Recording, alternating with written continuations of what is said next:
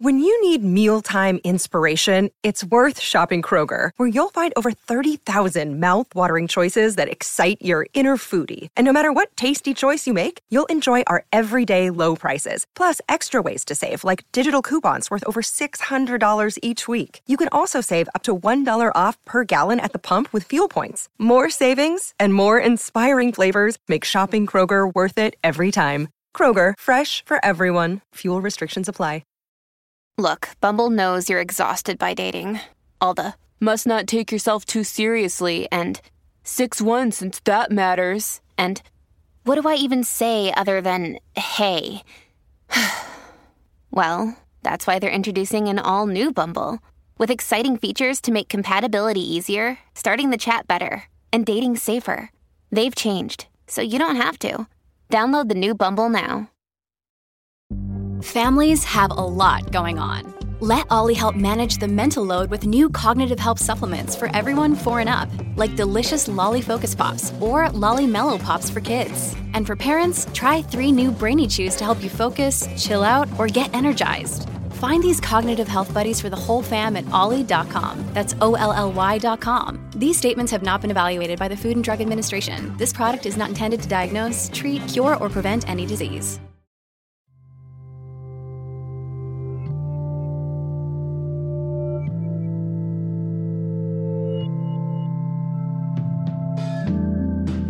Hi, I'm Paul Thagard. I'm a philosopher and a cognitive scientist working in Canada.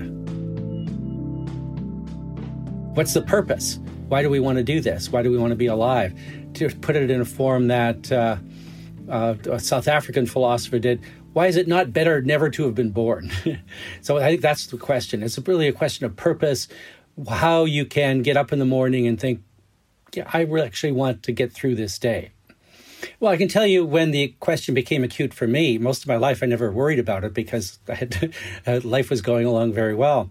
But it was really in 2004 when my wife was dying of cancer that the issue really became very live, because I was trying to figure out how to go on and obviously feeling very sad that this was happening. So that's when, even though I'd been a philosopher for a long time, I started reading about questions of meaning and purpose, and felt the need to come up with my own answer, which I didn't feel the need for before, because I obviously had a highly meaningful, enjoyable life. But that is what made it quite vivid for me. And then I remembered something that I'd read about Freud a long time ago. He was once asked, what's the purpose of life? And he said, well, there isn't really any purpose, but love and work are pretty good things. And I read that, I thought, wow, I think that's actually the answer to the question, because if you've got love and work in your life, then you've got lots of purpose. You don't need to have the promise of an afterlife. You don't need to have God looking out for you. You don't have to believe that everything happens for a reason, because cancer, for example, doesn't happen for a reason. It's basically a chance biological event.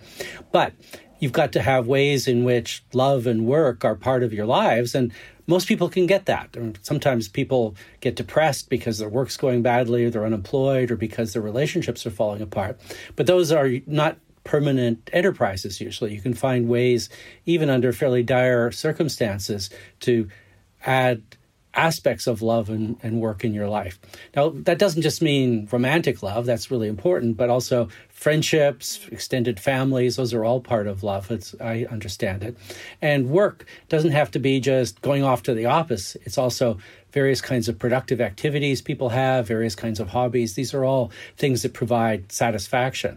So I was convinced, well, long before actually this 2004 crisis, that love and work were important.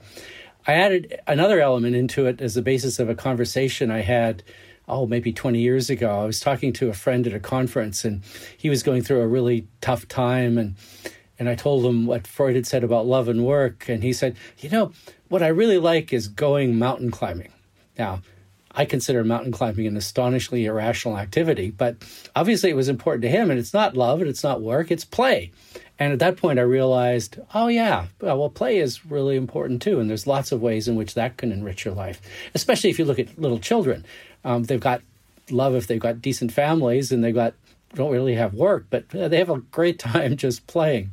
So that's when I came up with a slogan that I used in my book on the brain and the meaning of life, that the meaning of life in its most simple form is love, work, and play. Why does love fill us with meaning, and how do we actually cultivate relationships of love in a way that are meaningful? There's vast amounts of evidence that love and personal relationships in general are really important to people. There's lots of psychologists who've done studies that show that people don't have good relationships. Sometimes they call it belongingness or relatedness. Then they really suffer. They're really unhappy. So we know just psychologically that most people need to have these kinds of associations, close associations with other people. The question now you might ask more deeply is why? And that's where neuroscience is, I think, really important. You have to understand how brains work.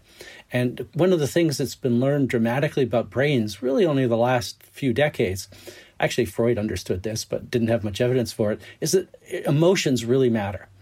And people sometimes think that you're basically a thinker and sometimes emotions get in the way. You've probably heard people say, well, are you being rational or are you being emotional? That's an incredibly dumb question, because we now know from both experimental and neuroscientific results that people need both those things. That if you don't have your emotions engaged, you're not making good decisions. If you don't have your emotions engaged, you're not figuring out what matters to you. You're not paying attention to what matters to you. So we're not like computers that can calculate like mad. We can do some of that, but a lot of our calculations are legitimately tied in with the ways we feel, with what's important to us. So I think we've got the innate neural machinery that inclines us to have the kinds of relationships which, when they work well, can provide enormous amount of meanings to our lives. Our brains are set up to find meaning, not just in the linguistic sense, where we've got innate abilities to deal with sentences and words, but in the emotional sense, where things can actually matter to us very deeply, including the relationships we have with other people, the worthwhile activities we can do as work or hobbies, and the things we do for fun, such as sports and literature and music. So my dad's a neuroradiologist. He knows a lot about the brain. And of course, I've been keeping track of all the advances we've made in understanding how the brain connects to certain things, and heard terms like dopamine and oxytocin and a lot of these terms. And I've always struggled to understand how knowing how the brain works at a chemical level translates to how we might live. Like what does it actually do? It's like there's sort of a gap between, I don't know, the mechanism of the brain and the experience of being human.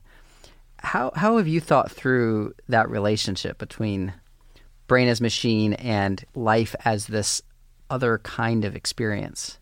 Well, you need to be able to fill it in with psychology as an intermediary. That's why emotion is so important. So listening to music is extremely emotional.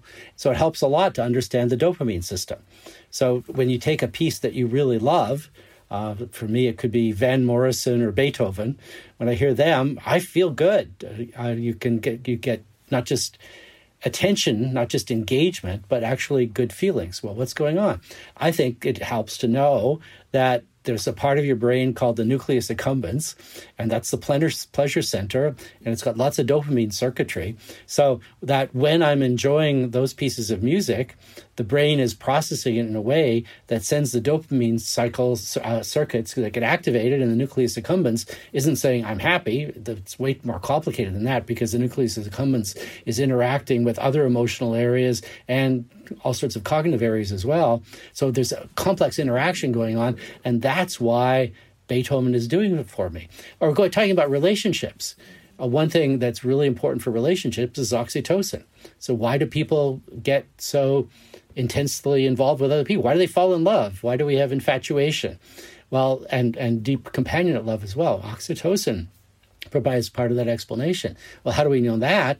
Well, there's studies on voles, which are these little mouse-like animals. And there are two different species of moles, prairie voles and mountain voles. And one of them is like most animals, most mammals, they don't form pair bonds. They just basically screw around. But the other kind, I think it's the prairie voles, they form lifetime attachments. Wow, that's really interesting. That's like people, at least some of the time. They actually do seem to do something that's analogous to falling in love. What's the difference between prairie voles and mountain voles? The answer is oxytocin, or the male analog, which is vasopressin. So you've got circuitry in the prairie voles that seems to be involved. Actually, not seems. We know it's involved because you can knock out those genes and then prairie voles just screw around like mountain voles. Whereas for most people, the kinds of attachment we make to partners, and especially kind of attachment we make to children, is very intense. It shapes our lives in a way that I think is usually very good. And oxytocin is a big part of that.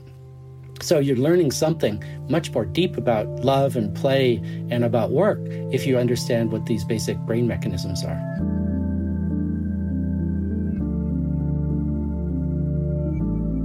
Making Meaning is a limited series from Ministry of Ideas. It is produced by me, Zachary Davis, and Jack Pombriand. If you enjoyed this episode, you can support us by sharing the show with your friends, subscribing, and reviewing us on Apple Podcasts. For more information, visit our website at ministryofideas.org. You can connect with us on Twitter, where we're at Ministry of Ideas. You can also email us at zachary@ministryofideas.org. We would love to hear from you. Ministry of Ideas is a proud member of Hub and Spoke, a Boston-centric collective of smart, idea-driven podcasts. You can check out all of our shows at hubspokeaudio.org.